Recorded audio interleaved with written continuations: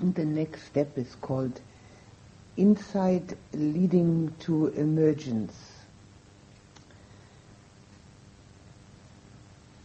It leads to emerging from our ordinary worldly viewpoints. Now, a person who has the ordinary worldly viewpoints and understanding and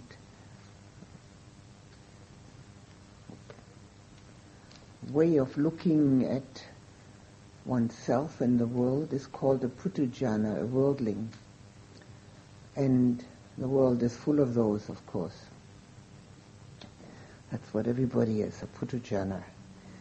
And this step which now comes is the one which is the result of all the preceding insights which we have discussed and which we have put into 8 steps with additions in each step.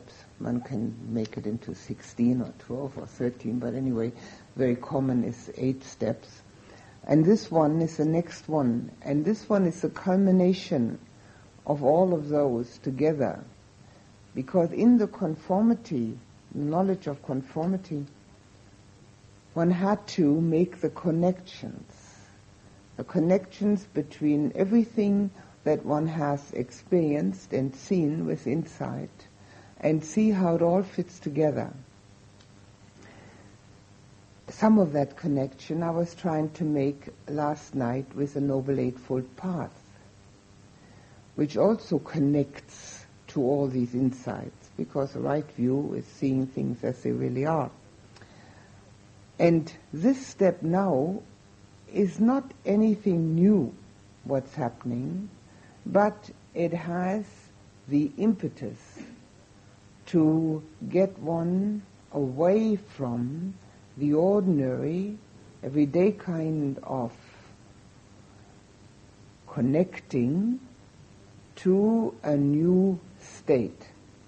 So it's the intermediary between the putujana, the worldling, and the first step of being an Arya, a noble one, Sotapanna, stream enterer, which is the first step. These are all just technical terms, but as in every science, we have technical terms in order to know what we're talking about.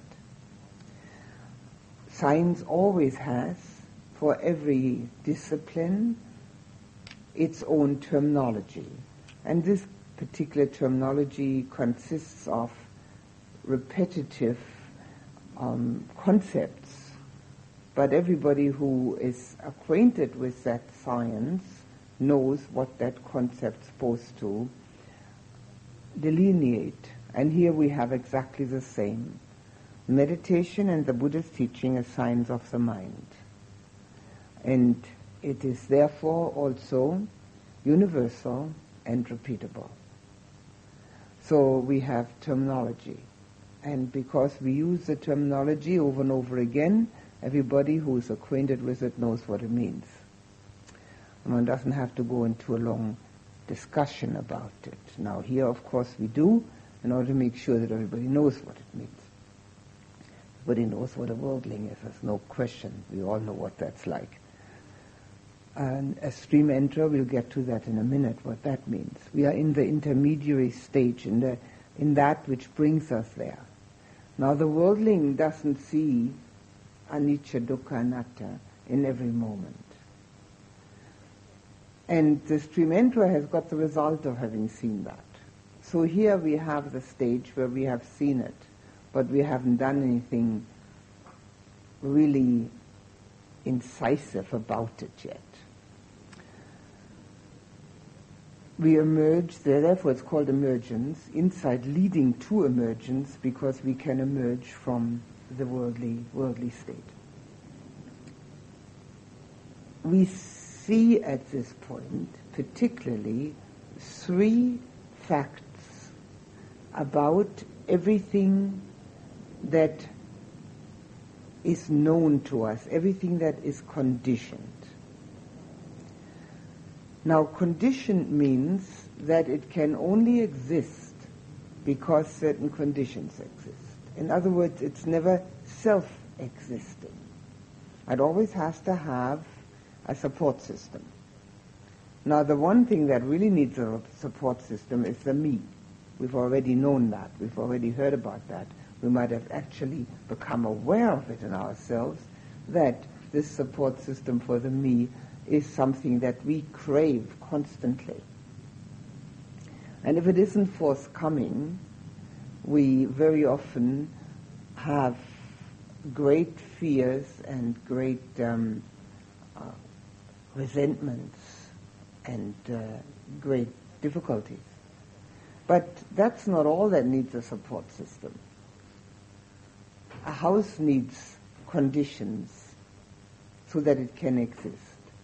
All the things that go into a house, you know, all the things that make up a house, bricks and mortar and wood, all these things are the conditions for a house. We also have to have a bunch of workmen that put it together. You also have to have an architect that makes a plan for the house. And then you also have to have the condition of no fire, no earthquake for it to remain. Well, exactly the same is not only for material things, but for the person. The condition of the body is the craving to be here. And this craving to be results in the food that we take, because that makes it possible to live, and that the elements, the four elements of which we consist, are in balance. If they get out of balance, we are either very sick or dead. Just imagine the fire element getting out of balance. If it gets out of balance above 104, there isn't much hope, or above 106. The same with the water element. That gets out of balance, we haven't got much hope. All the elements have to be in balance, so there's a condition for this body to exist. It has to have, of course, fluid put in also. It also has to have the outer conditions in order, namely, the elements outside of it have to be in order. If there's too much water, it drowns. If there's too much temperature, it burns up, or it can freeze up. So all of these things have to have the proper condition. And because it has to have proper condition, there's absolutely no safety. We are always at risk, every single moment. Now that can be seen at that time, and of course the mind has a condition, because if we've seen cause and effect, we have seen that the condition of the mind is a sense contact. So with that, all these conditions taking place, we have also seen that not only are they necessary to be there for us to even exist or anything to exist, but there has to be also a compound of them. There have to be several coming together. Now, just to look at the four elements, all four have to be in balance. In order for this body to exist, all the bits and pieces have to be in balance. Now, for the mind, we have four again. All of that has to also be there for the mind to be there. If one of them is missing, the mind isn't working properly. If any one piece of the body is missing, anything that's vital to it, it's also not working. So we have compounds. Everything has to work together. Again, none of that is sure. None of that is secure. If we don't know that, then we are just beset by the normal fears. But if we know what we fear, we also know that our chaotic reactions to all that is due to that fear. And every worldling, even up to non-returner, has, not always, but very often, chaotic reactions, because it's so insecure. Now, if we don't see that, we haven't got this far. Knowing it this minute is fine. Not knowing it tomorrow, it means that one hasn't really seen it yet. Having seen it in oneself, it can't disappear. It's for sure. Now, that doesn't mean that compounded and conditioned things, people, existence change when one sees it. No hope of that. They remain exactly the same. The house will always need bricks and mortar and a workman and an architect. And the body will always need food and a balance of the elements and all the bits and pieces which are vital to work properly. And the mind will always need its 4 bits and pieces to work properly. But what changes is our belief that there's somebody there that can actually control us. And that changes when we have seen it. Because having seen it, we actually also recognize why there's so much chaos in the mind. Because there's that constant wish to control. And there's no way to do it. There's only one way of doing it, and that's letting the whole thing go. Just letting it just float away. So we have an understanding of 3 aspects of everything that is compounded, put together, and also based on a condition. And the first thing that we know about it is that it has impeding qualities. In other words, there's always something that is obstructing us.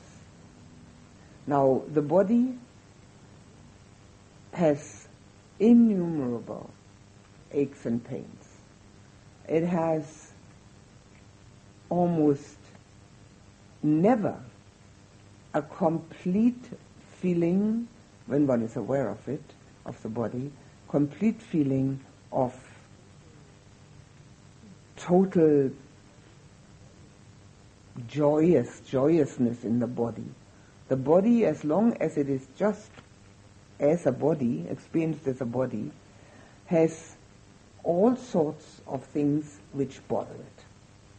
And not only that, we have to eat, and then that's too much, and then not enough, and then digestion, and then excretion, and then urination, and then eating, and then too much or too little, and then excretion and urination, and over and over and over. It is no pleasure. It is a necessary action just to keep the thing alive. And it's never getting any better.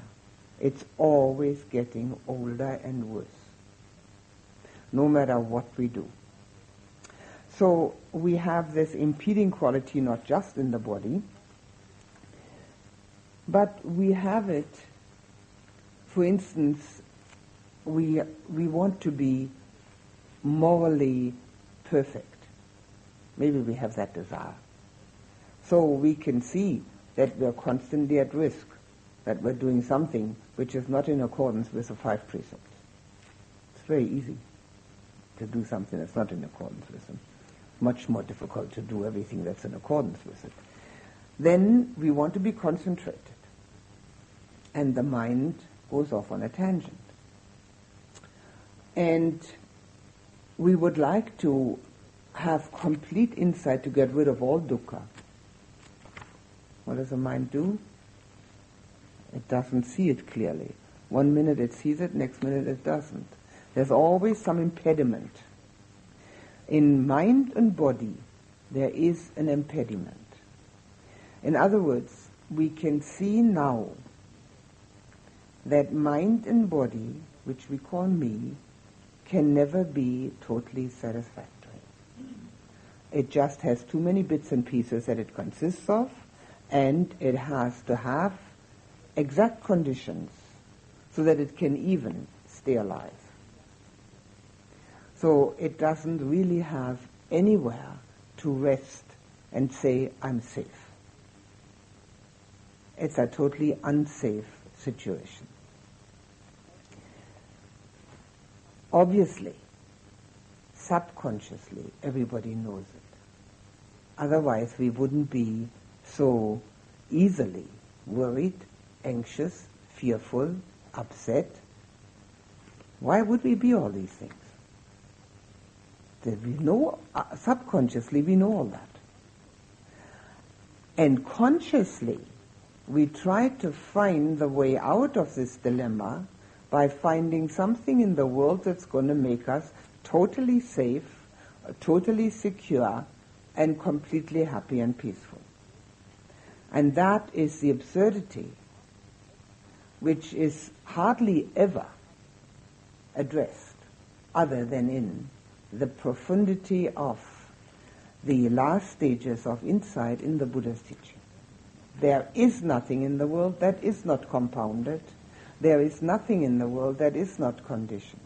So it is exactly of the same quality as we are ourselves, and therefore cannot give us that what we're looking for.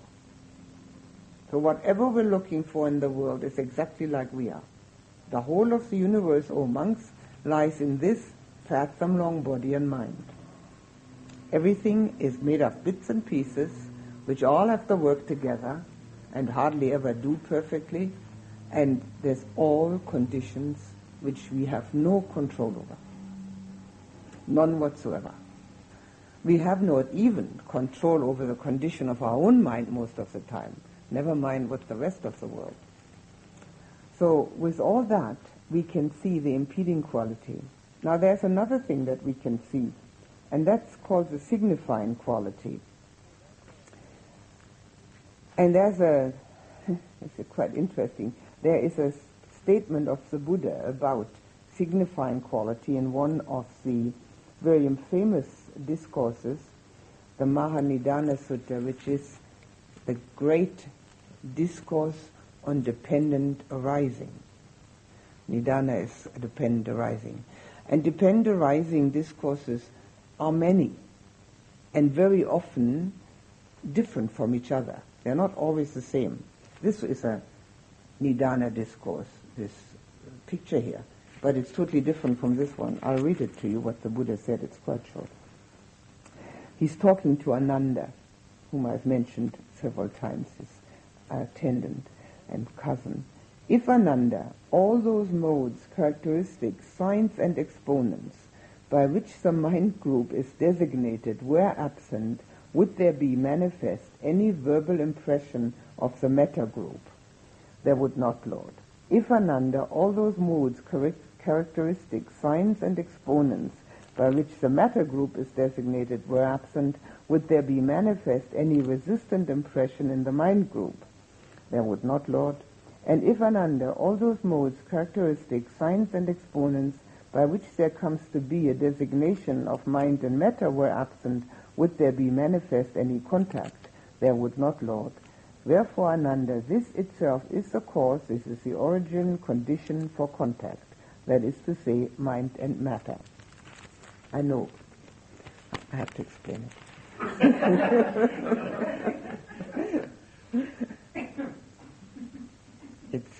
It's not very clearly put. It is not a matter of translation. This is actually what the Buddha said. I mean, the Pali is translated just the way it is. But what he's talking about is what is called the signifying quality, or the signifying, quality. Signs and modes, which consist of time, place, duration, occasion, color, shape, everything that we latch onto, everything that we can experience. All of that are the signs and modes. Modes, you can also say modules, models. Signs, everything that we can actually grasp. Everything that we can grasp is a sign. What we can't grasp, we have nothing to do with it. So whatever our senses contact has to have a sign to it so that we can recognize it, otherwise there's no recognition. And it has to have a mode, a form of some sort. Even if it's a thought, we can't contact it unless it has something that we can recognize. So what the Buddha is saying, now if all this was not there, or all these modes, characteristics, signs, anything that's exposed to us, by which the mind group, which is the mind group are the four mind aggregates, by which that is designated, that means that if we cannot have any sense contact, because there's nothing there, and no feeling, no perception, and no reaction to it, would there be any verbal impression of the matter group? In other words, could we have any reaction to that which we see as corporality? If the mind didn't have anything to latch onto, could we say this is a flower, is this a floor? We couldn't. None of these things would be possible. And vice versa. If all the modes and signs and characteristics of the matter group were absent, could the mind have any resistance to them? Would there be any resistant impression in the mind group? In other words, if none of this had a color and a place and a time for us, and we could never dislike anything because it we couldn't grasp it. Right? So if none of this was there, then we wouldn't have any resistance, any ill will, anything that we don't like. If all these things were absent, by which we could designate mind and matter, in other words, if all this was gone and we could not say this is such a thing, and the mind could not say, I like it, I don't like it, would there be then any contact? Sense contact. There could not possibly be any, because there's nothing happening at all. So that in itself is the cause, is the origin. That's the condition for contact, mind and matter. In this case, mind and matter means, of course, here also mind and body. We always have to say that body is matter. So whenever there is the words mind and matter, it's a translation of nama rupa, which you can translate as mind and matter or mind and body. In this case, matter is better, but we must include body also. So what the Buddha is saying, so it's the origin of all this, of everything that arises in the world for us, is because we have mind and body, and with mind and body we also see matter, of course, there's matter around us, and because of this, of all these characteristics that are there, signs and modes, because of all that, we have then reaction to it. And if that contact wasn't happening, none of this would be happening. So what he's saying is we make up our own world. We are the ones that make up our own world. There's a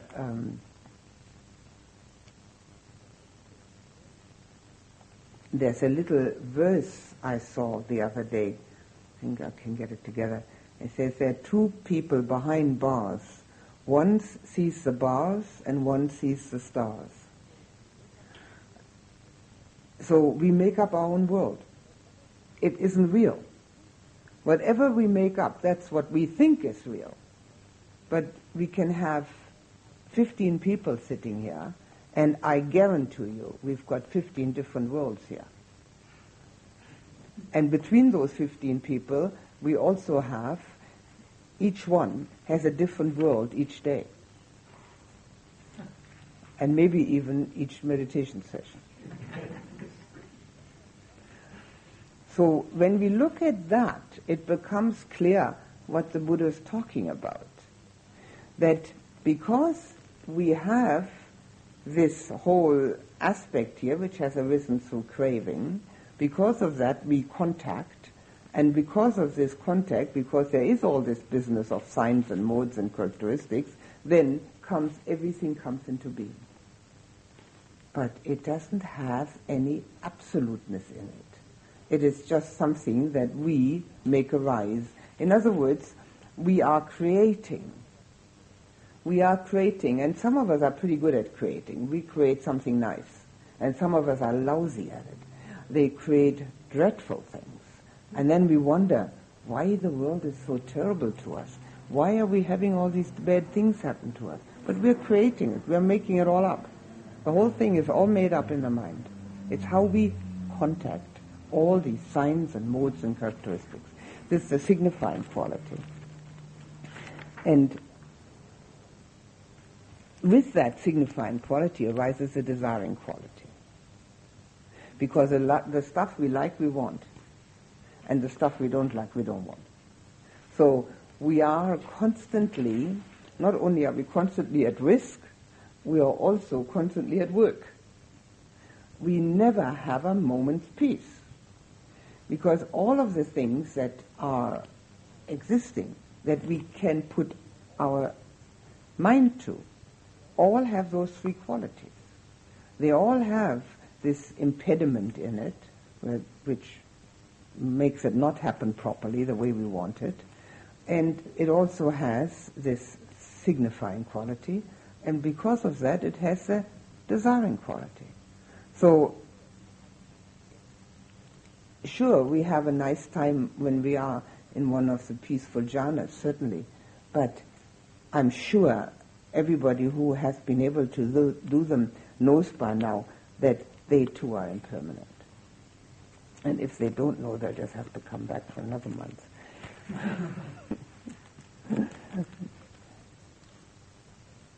And it's not only that they're impermanent. They have a condition. They have the condition of the mind being concentrated and the body not being terribly sick,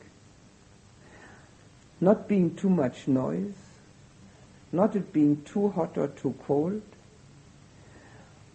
to have been able to practice sufficiently. The conditions are unending, actually.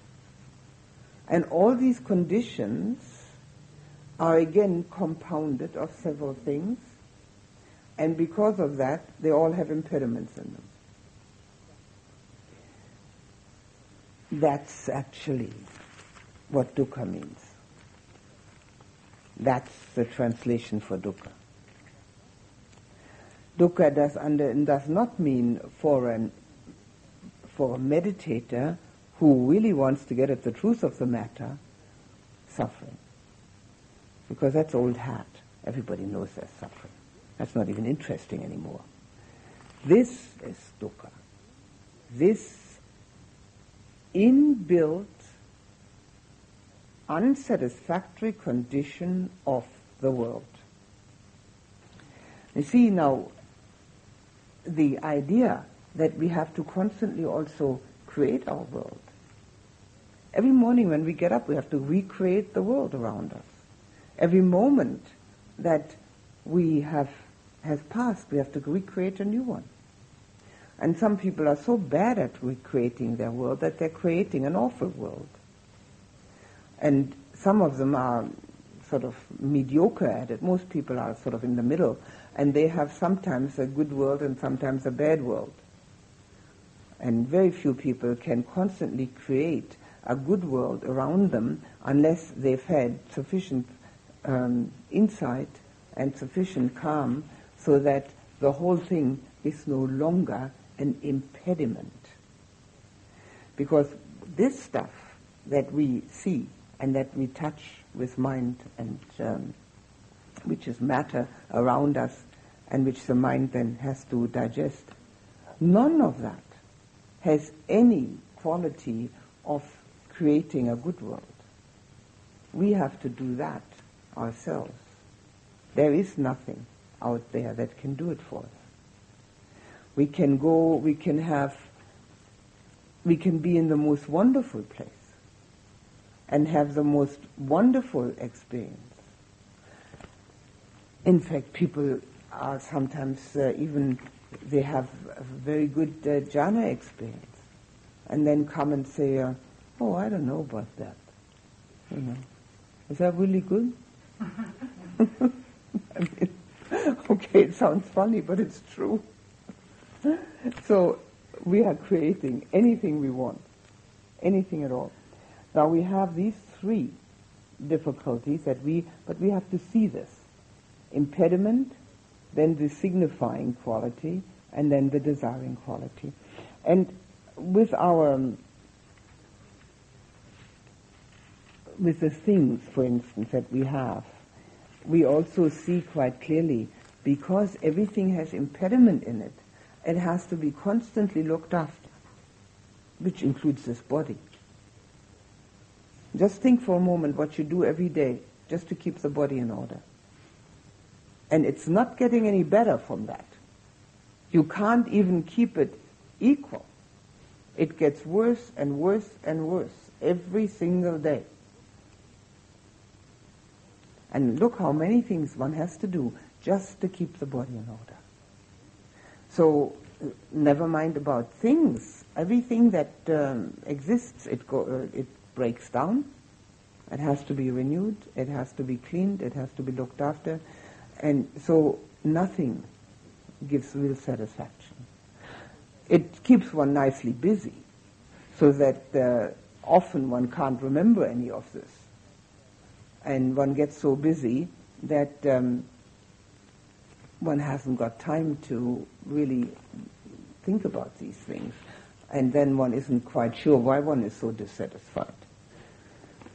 And then one even might go out and blame others for being dissatisfied or whatever one has in mind.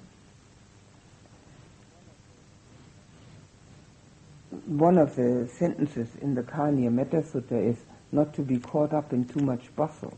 In other words, have a bit of time to look at these things. So our material world is demanding, and because our material world impinges upon our mental world all the time through our senses, and even through the thinking, I mean the thinking also thinks about the material world, we are constantly in a state of where we have to react in some manner or form, and where we constantly have to digest. We have to digest it. There's no way out of that.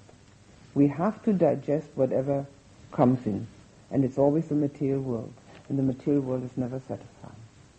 There's always something that needs to be done about it. And it also can be that we might be desiring or rejecting, one of those two. So this is something that we must see quite clearly before we can have the first step out of the worldly condition.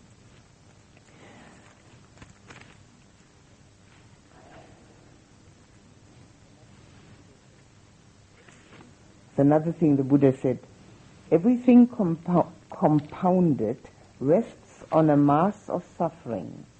The world rests on suffering. Now, unfortunately, again, dukkha is translated as suffering. I'm going to read it again and say dukkha. Everything compounded rests on a mass of dukkha. The world rests on dukkha. It's not just suffering. It's just all that what I've just explained. And the meditator understands that Nibbana is free from dukkha. So what we now see is that none of this is satisfying, and that there is an understanding that this desire for deliverance now comes about, that we are actually willing to let all this go. We no longer have to grasp it. And all this particularly means mind and body. That's all this is the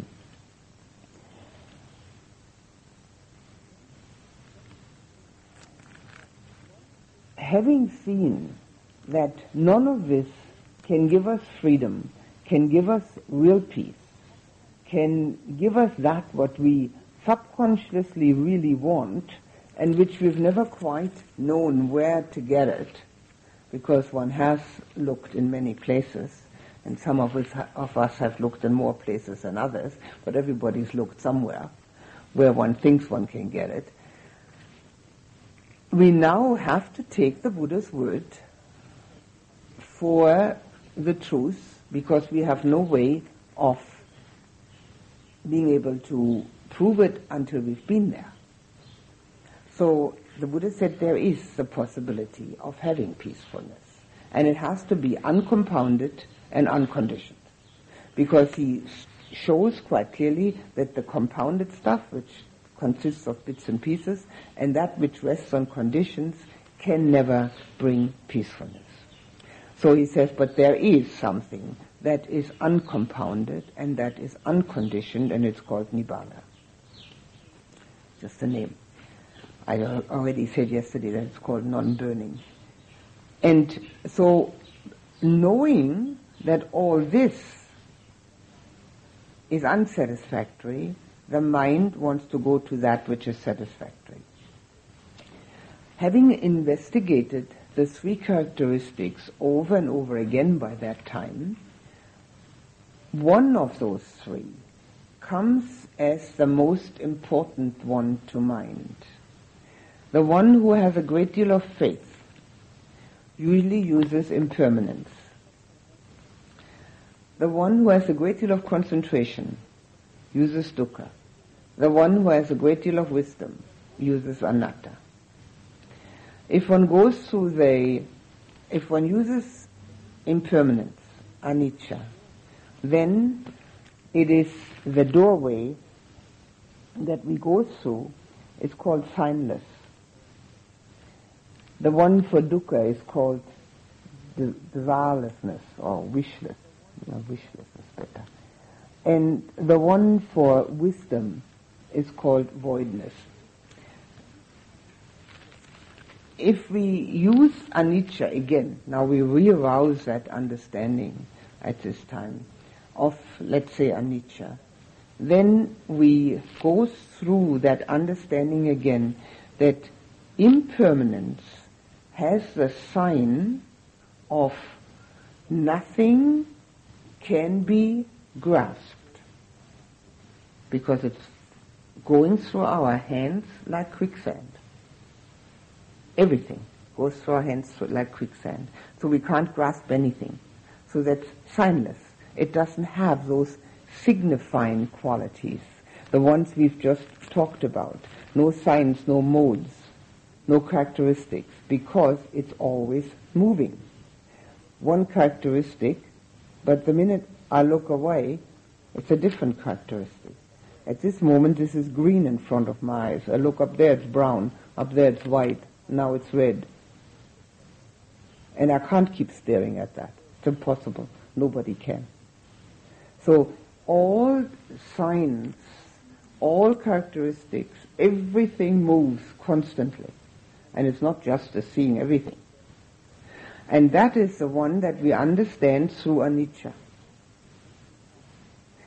By the same token, if we have picked, because we're concentrated, dukkha, not because we've been suffering so much, everybody's been suffering so much, that's nothing, but because we're concentrated, the concentration is very often fixed on dukkha.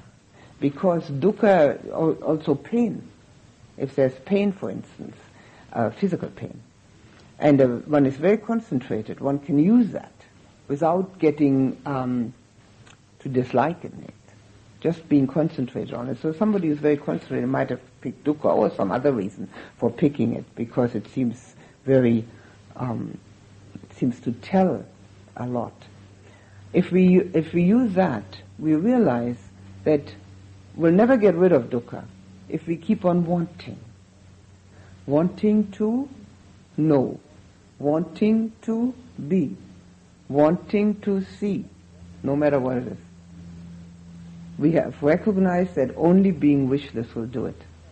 Now, of course, the jhanas help greatly, because even in the third jhana we have already noticed, or could have already noticed, that we are only contented because we have no wishes.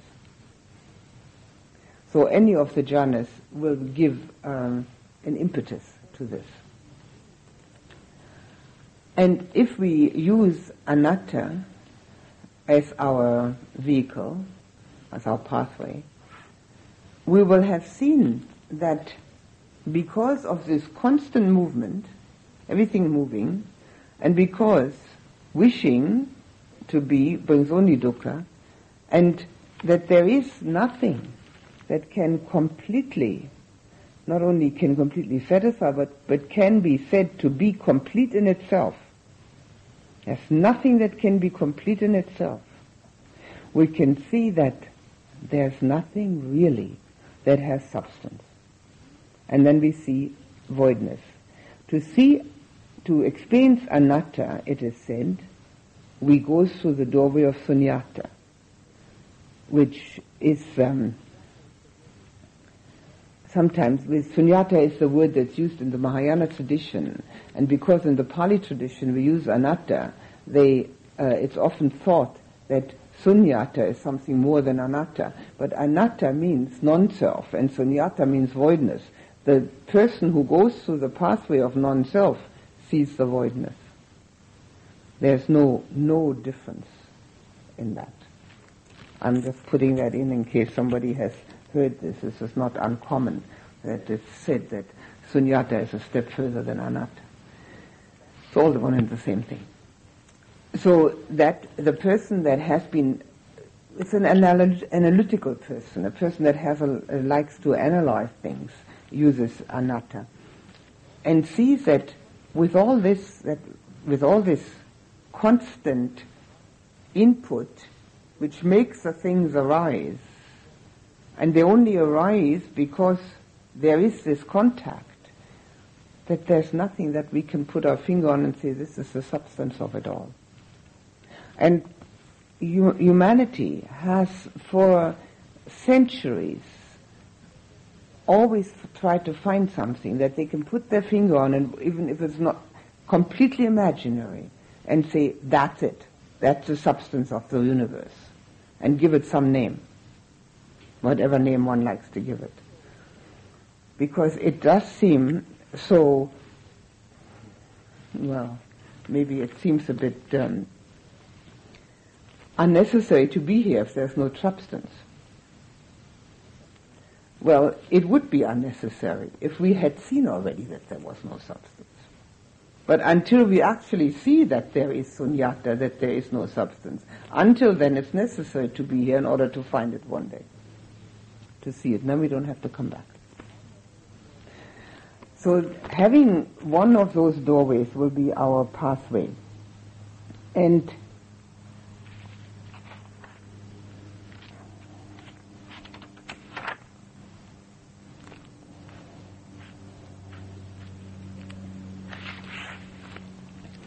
And the next thing that happens is called change of lineage knowledge. It takes a while till we get to the actual jumping over the stream. Lineage. I'll explain it in a minute. I don't expect people to understand it without explanations.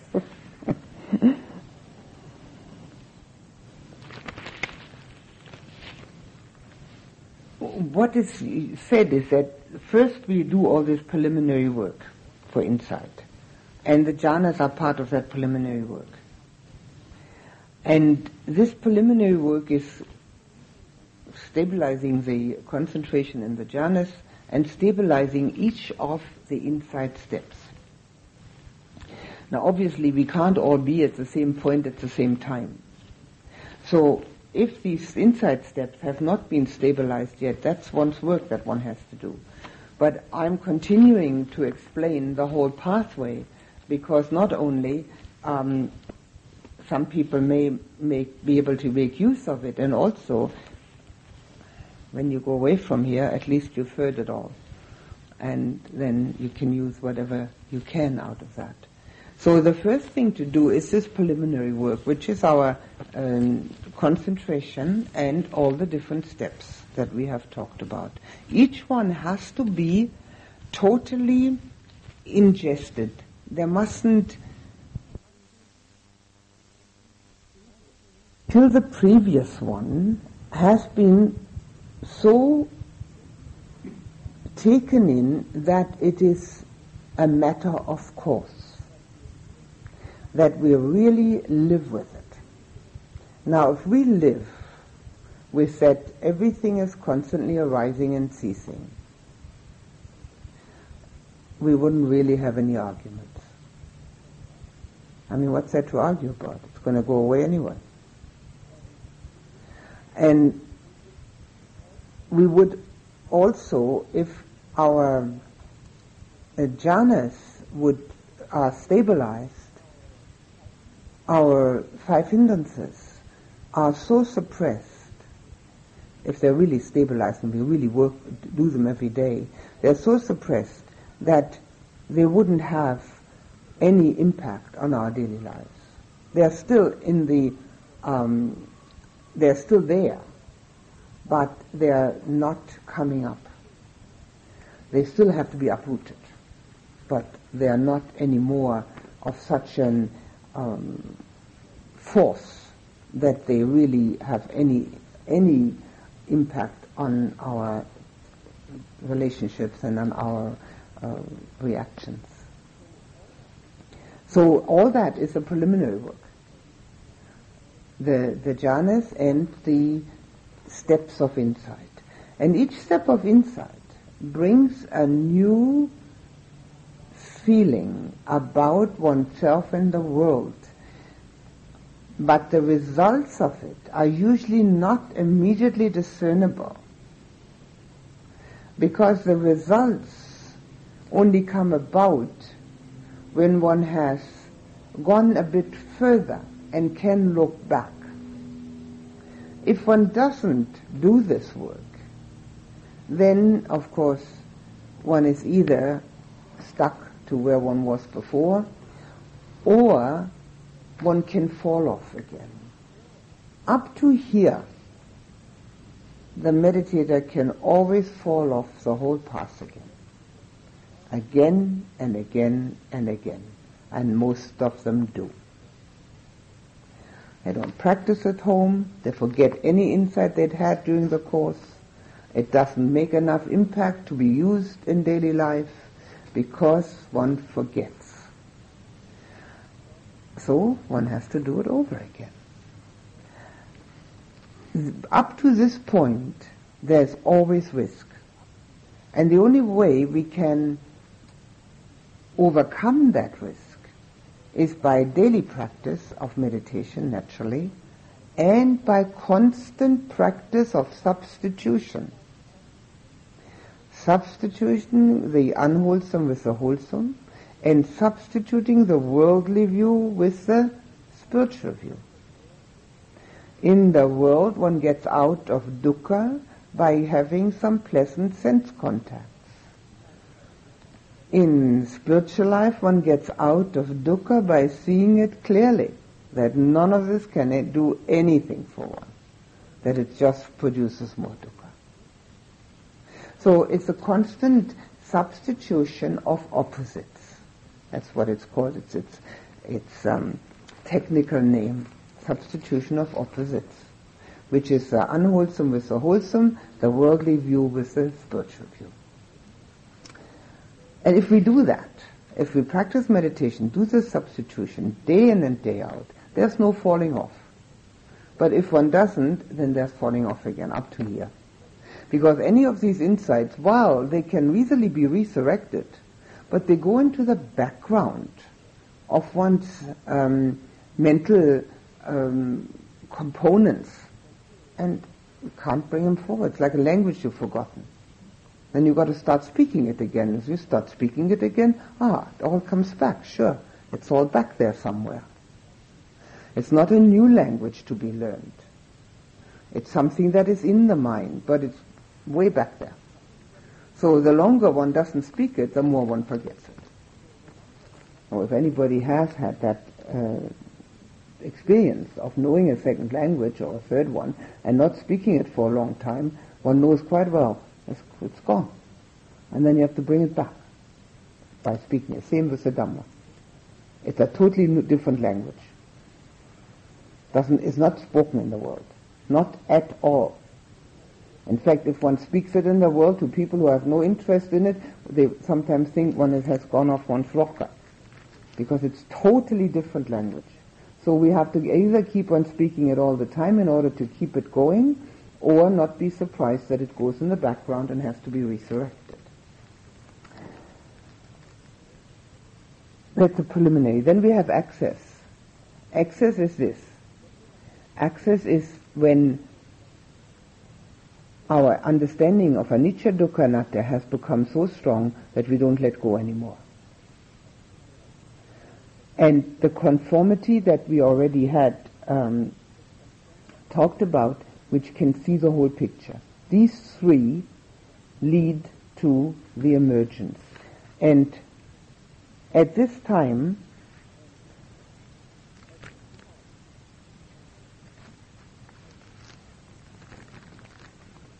the desire for deliverance becomes so strong that this next thing arises, which is called change of lineage. And that means nothing other than going from a worldling to a noble one. And the lineage is the lineage of the Buddhas. That's what we take refuge in. We do not take refuge in everyone who wears a robe or in everyone who sits on a pillow, which is often mistaken to be the Sangha. The Sangha are those who have changed lineage, who have become noble ones. Noble ones through in taking refuge through becoming fully enlightened. But noble ones are also the first three steps. The first three steps, which are stream entry, once returner, and non-returner. And the one that we are mostly concerned with would be the first step, the stream entry. From then on we're safe. There is nothing that can get us off anymore. We are in the stream to Nibbana. It is said that such a person only has to have 7 more lives, but one can also do it in 7 days, one can do it in 7 minutes, but and the most is 7 lives. That's what the Buddha says. Too many. What? It's far too many. What? 7 lives. Yeah, far too many. Well, but that's a maximum. The story says that the Buddha did it all in one go under the Bodhi tree. So one can do it all in one go. But the change is so profound and the change is so enormous that the person then knows. And it has to be a knowing which is borne out by the complete eradication of defilements. I'll explain that in detail. Anyway, the change of lineage comes from being a Puttājana, which is a worldling, to a Sotapanna, which is a stream enterer. And I'm only using those Pali words in case you come across them in some book and then you know that you've heard them before and that's what it's all about.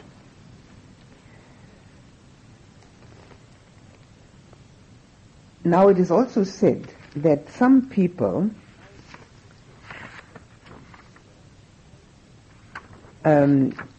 cannot go further than conformity knowledge. which means they can see the whole thing quite clearly.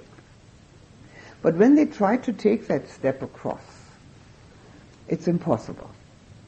Now that's a karmic resultant. And very often it is said that is the case because they have made an aspiration in former lives, which is either an aspiration for Buddhahood, which makes it impossible to become enlightened at this stage, because it has to be, the Buddhahood has to be all in one go. Or it may be an aspiration to help everybody to become enlightened, or some aspiration which is blocking. It may be karma which is blocking, bad karma, which one has made in past lives, one knows nothing about it, and which has to first be eradicated. It's also possible. And there's a simile given, which is quite interesting, because it is also a sign of the Buddha's time. It has nothing to do with us. The simile is given is that when sailors board a ship, they take along a land-finding crow. And when they lose their direction with the ship, then they send this land-finding crow off to find land. And if she finds it, she will stay away. She will stay there. But if she can't find land, then she comes back. And then they have to send her off in a different direction. So we do that a little more technological these days. We don't take a crow along. I think they have radars and all that sort of thing these days. But what the simile is all about is that such a person who has made some aspiration or has some blockage and sees everything quite clearly, sends the mind off to find safety and security, to find the emergence from Nibbana, in Nibbana, but the mind comes back. It can't do it. It comes back also, and I have found that not only does it come back because of having made aspirations and that sort of thing, but because it's not doing it quite right. There's a lot of ways of doing it wrong. So that is another reason why it comes back. And the simile of the crow that looks for land here and there and everywhere and then comes back and sits on the masthead again and has to be sent off again is quite a good one, because one may have to send off one's mind many times before it actually can land. Please don't think Nibbana is a place. We have that difficulty with the language, huh?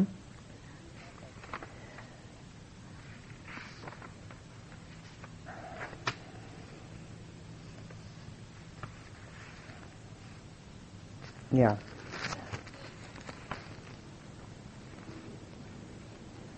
I'll talk about that too, the next thing.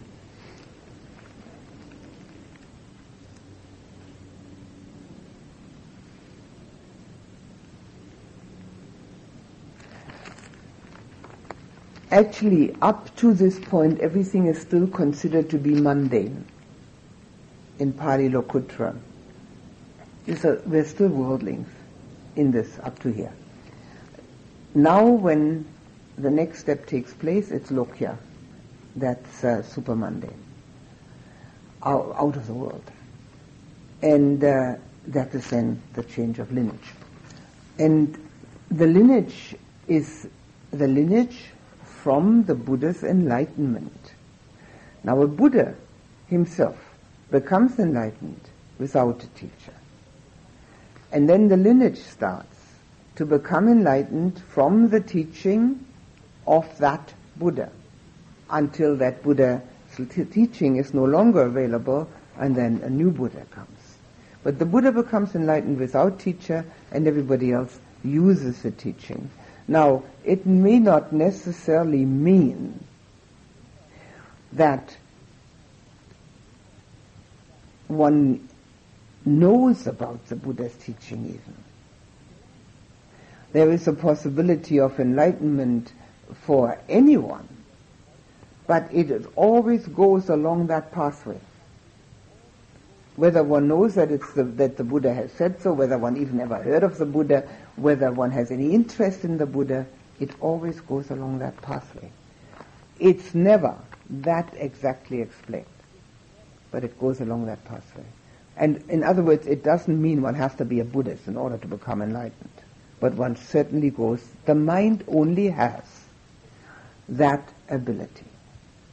The mind has the ability for the jhanas, the mind has the ability for insight, step by step. There is no private, self-made, self-induced possibility for the mind to find something new. It all goes along these steps. Now, obviously, in other traditions, such as Christianity or Hinduism, different terminology is used. But understanding, or maybe having experienced any of this, that terminology is easily translated and seen to be exactly the same experience. If it wasn't so, if everybody had to find their own way, and everybody did it differently, it would be totally useless to teach anything. It's only possible to teach because everybody's mind goes along that pathway. But of course it can go up and it can go down. I mean, there's plenty of room downward too. So, we don't have any guarantees, in other words.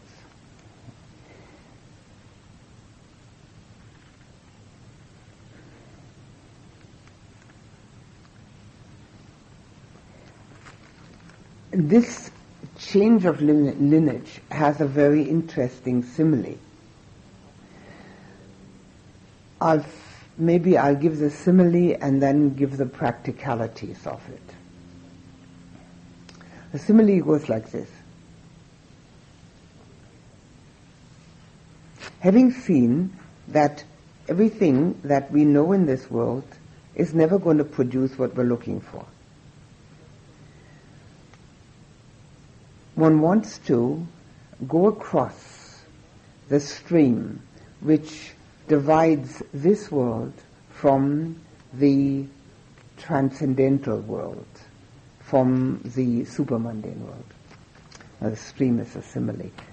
And on this side of the stream, on this bank, there's a big tree. And this big tree has a branch on it. And on the branch is tied a rope. And with the branch is selfhood.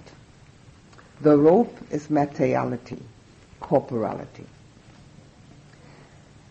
And with the impetus of the practice, we run up to that rope, and having that impetus, we can swing that rope across this stream. And being across the stream, in the middle, so to say, that's the change of lineage. That's the intermediary step, because we have seen it's no good over here. I'm going to go over there. And having had enough impetus, we then swing across to the other bank and let go and fall down on the other bank. And as we fall down on the other bank, of course, we're first pretty wobbly as one lets go of a rope which has swung across a stream. There's a wobbly feeling, and so it's a totally new experience, a totally new feeling, and so it's not stabilized. But after a while, it stabilizes. Now that's a simile given. Of course, we can't do it like that. It would be quite nice. We'd just get a stream somewhere, get a tree, and put on a rope, and bingo, there we are. Unfortunately, it doesn't work that way. A mind which is concentrated, such as the jhanas, any one of them according to the Buddha, including the first one, which I think from personal experience would have to be very strong. But according to the Buddha, any one of them, after the jhanas, after any of the jhanas. There is this understanding, not I want to go somewhere else. I don't like it here because it's too much dukkha. Not that at all. That doesn't work at all. Or I want to see what it's like over there. Doesn't work either.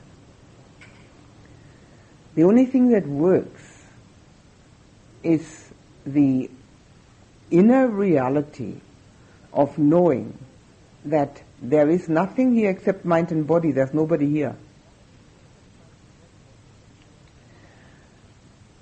That all these things that we see and hear and taste, touch, smell and think, and all these ideas we have are nothing but this signifying quality of compound and condition, which I've just talked about.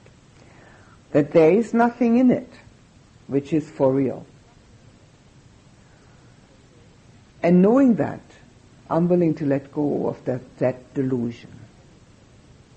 It's very important to know that we're not annihilating anything except the delusion.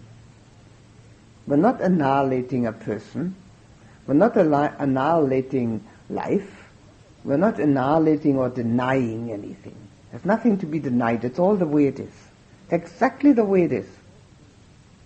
But we see it differently. It's no longer personal. It's quite interesting, actually, to see a bunch of people and not see them separately.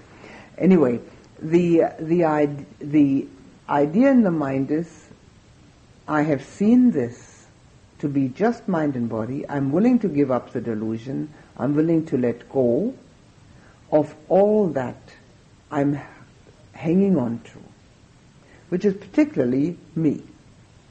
I'm willing to let go of it. And because I have already seen that even the jhanas are conditioned and compounded, they all have conditions, I've already explained that, and therefore can never be totally satisfying. They're only a means, a tool. And we have seen already that the mind, that thinking process, or the experiencing process of the mind, doesn't have to be thinking even, the experiencing process of the mind is dukkha, because it's constantly moving, and it has therefore friction, and all friction is irritation. The mind is sent off like that land-finding crow to there where there is no condition, no compound, total still. I call it the still point. And the mind goes there, or it doesn't go there, whatever the land-finding crow can do. And as if it goes there, it experiences a moment in which there's truly nothing. But it's very special. It's quite different from jhana, and it cannot be thought. It's got to be done. And luckily, it's done the same way by everybody. And that's why there's no private way of explaining it. It either is or isn't. And the onus of confirmation that it was so lies on oneself. If, of course, one has to discuss it with the teacher, but confirming lies on oneself, because one knows later. And that, if that happens, if the mind goes to the still point,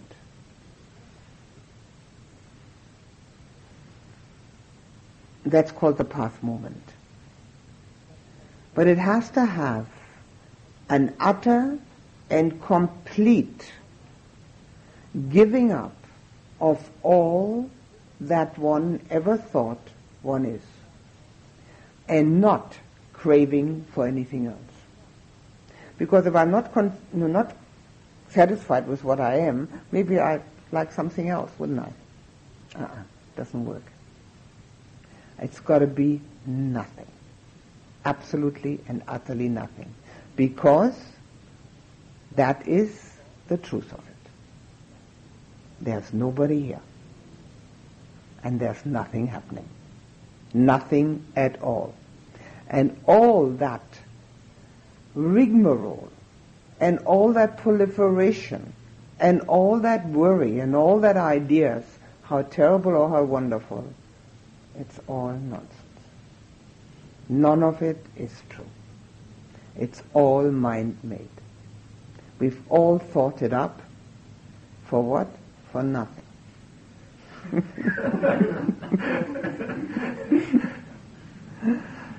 And having gone to that spot, no good. Having been able to send the mind off to that experience, take the word spot off. It's one mind moment. You never forget it. It's most incisive, makes the greatest impact of anything one's ever experienced, and is followed by fruit moment. Pali Magga Phala. Very important words.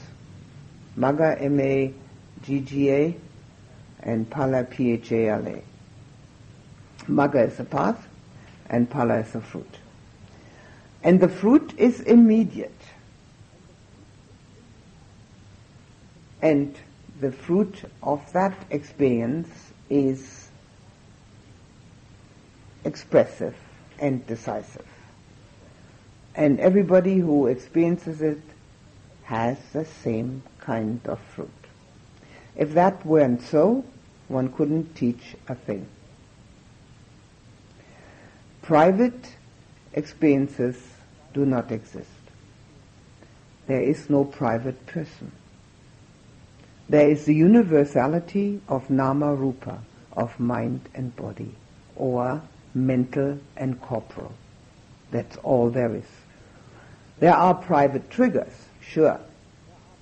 People react differently to different triggers, but that's way back when we're still getting angry. That has no bearing on this here. This is totally universal. All of the meditation is totally universal, the jhanas, and all of the insight is totally universal. There's no personality involved in any of that. So if we have ever had the idea that this is my insight, or my jhana, or my experience, can change that immediately. We couldn't ever get together on what's really happening. Now here the fruit moment is, as I say, universal. Everybody has the same experience in the fruit moment, and that's why on all experiences that you have, I question and question and question to find out whether you have had whatever it is you're claiming to have had, because everybody's got the same. So it is necessary to be wide awake and aware and to know. And tomorrow I will explain in detail what the different results are on those different stages that we can get of that path and fruit, and how we review it and how the different defilements go. I think that will be enough for this evening. If you'd like to ask any questions, please do. It might be interesting to explain what we chant every morning with the 8 persons. The 8 persons, yeah. Well, I was always wondering, why doesn't anybody ask? Why doesn't anybody ask? Trying to figure it out. So, have you figured it out? Anybody figured out? Well, it was the 4 types of persons with dukkha hard, dukkha easy, sukha hard, sukha easy. But that was only 4, and this was always 8. Four types of persons, 8 types of humans. 4 types of humans, 8 types of persons, which we are on. Nobody figured it out. That's it, Michael. You go to the top of the class. Path and fruit for each of the 4 stages of enlightenment. Three mantra, once returner, non-returner, arahant, and for each one path and fruit. I mean, it's just a technicality. But I was wondering why nobody asked, because it does sound strange, no? That's right. Yes? Another question. You mentioned earlier in your talk about the access moment. Could you say a little more about that? Yes. So that was some kind of glimmer of this unconditional. Well, yes. You weren't. Hang on, wait a minute.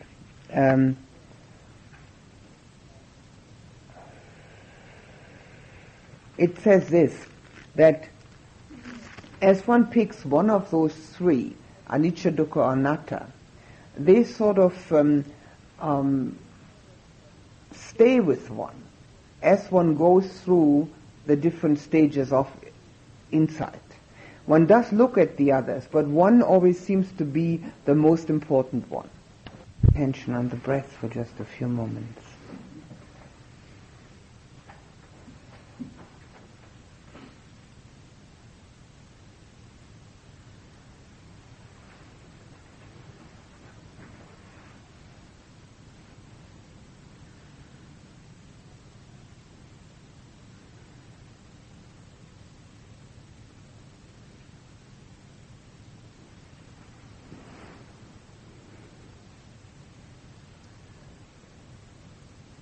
Try to think of a moment in your life when you felt real, strong love. But just resurrect the feeling without any referral to the person that may have been present then. Just bring up that feeling.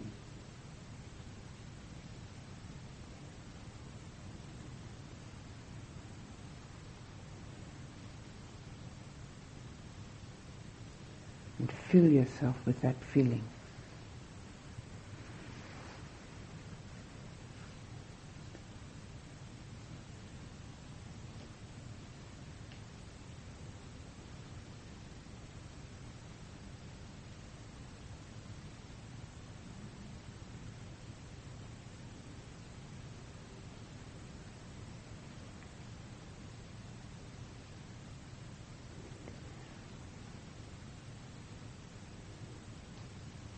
One of the strongest components is self-surrender.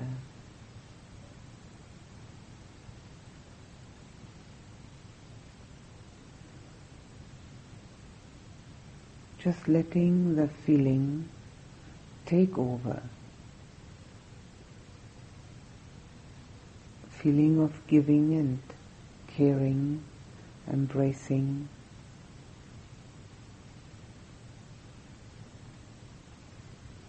Nurturing.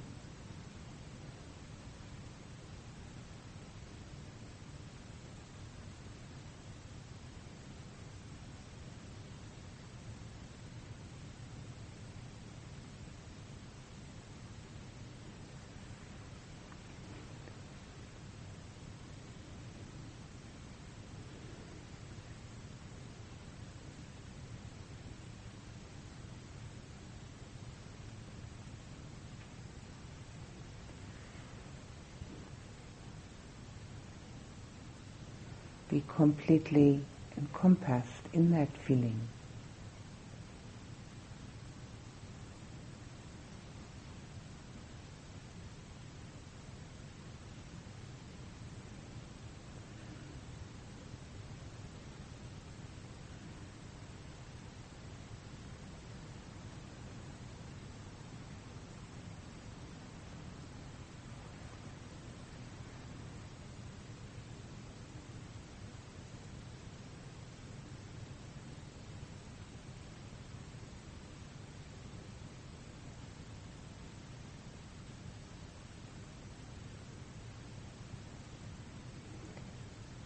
And find a person you would like to give that gift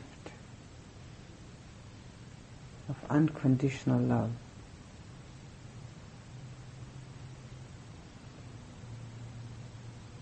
And fill him or her with that feeling.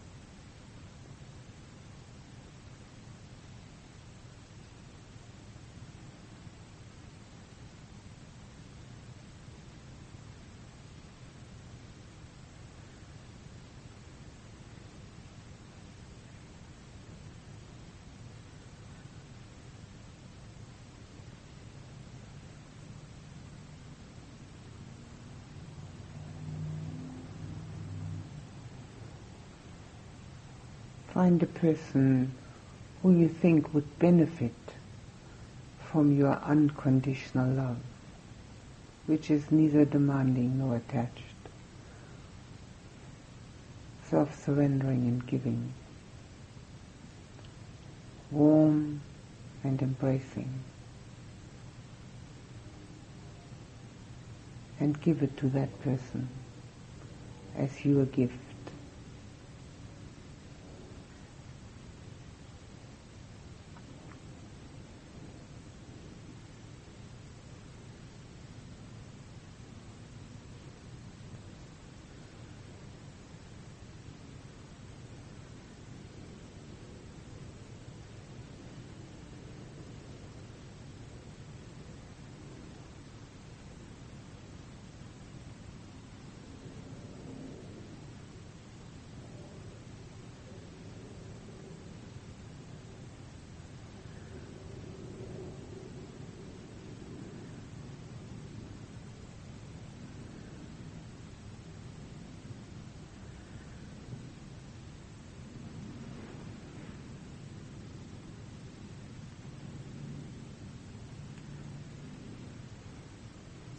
Find a person who might not have much love in his or her life.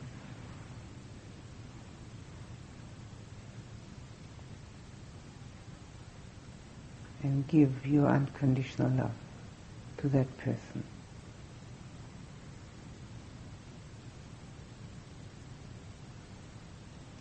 Self-surrendering, only giving.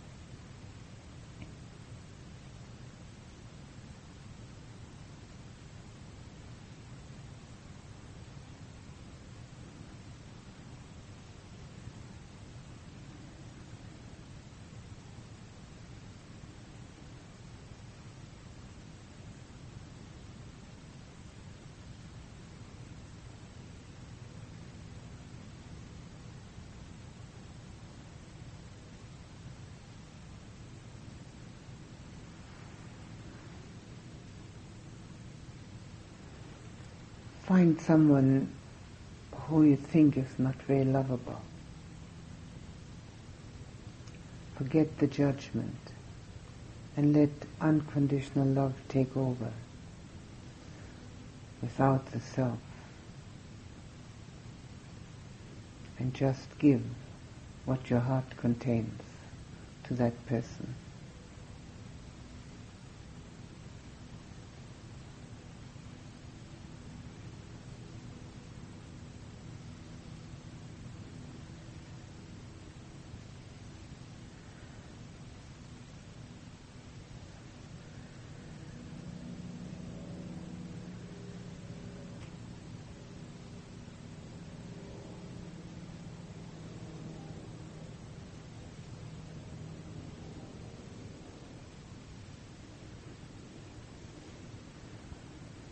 And now go visiting all the people you can think of, whom you know.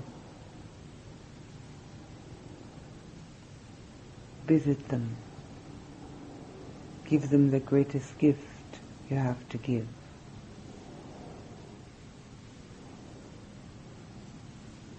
Let them feel the warmth and the care from your heart.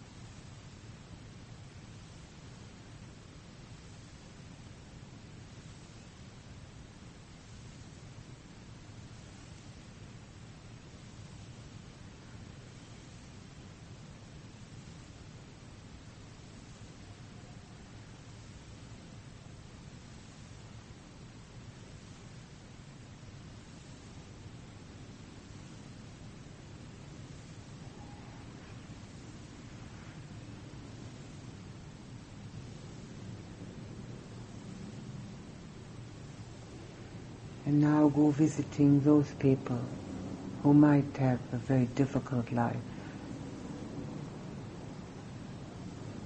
Whatever you can think of,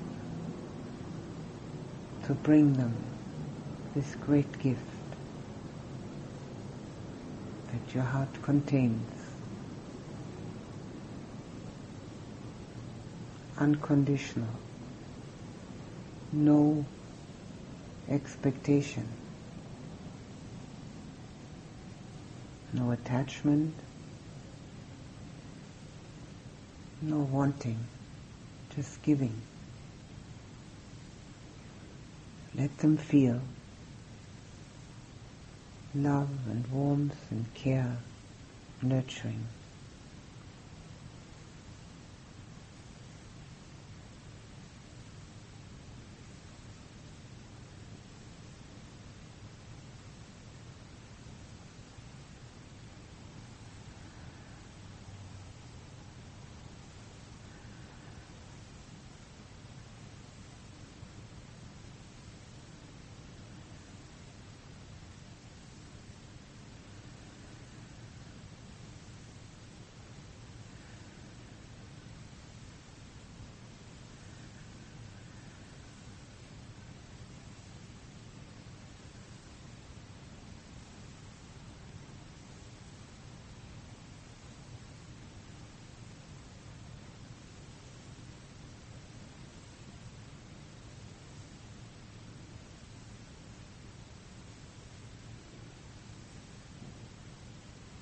Remember that moment again when you felt great love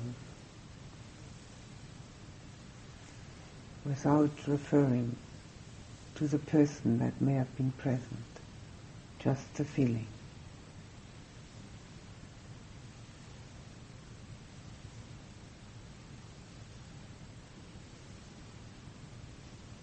And let it fill you from head to toe. Surround you, envelop you, and drench you.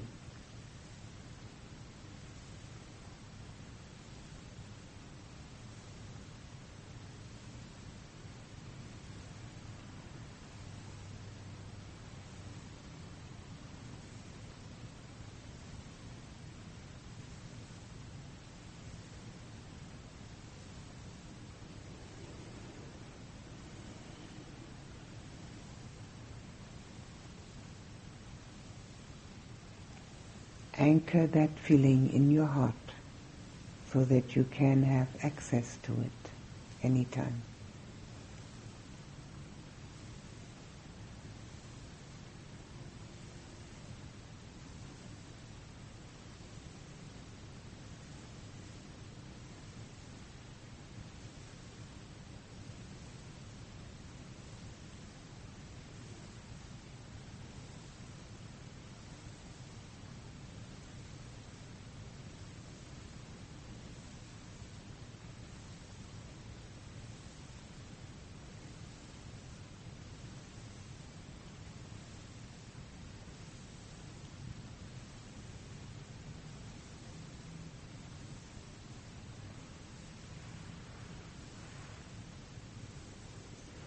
may beings everywhere learn about unconditional love.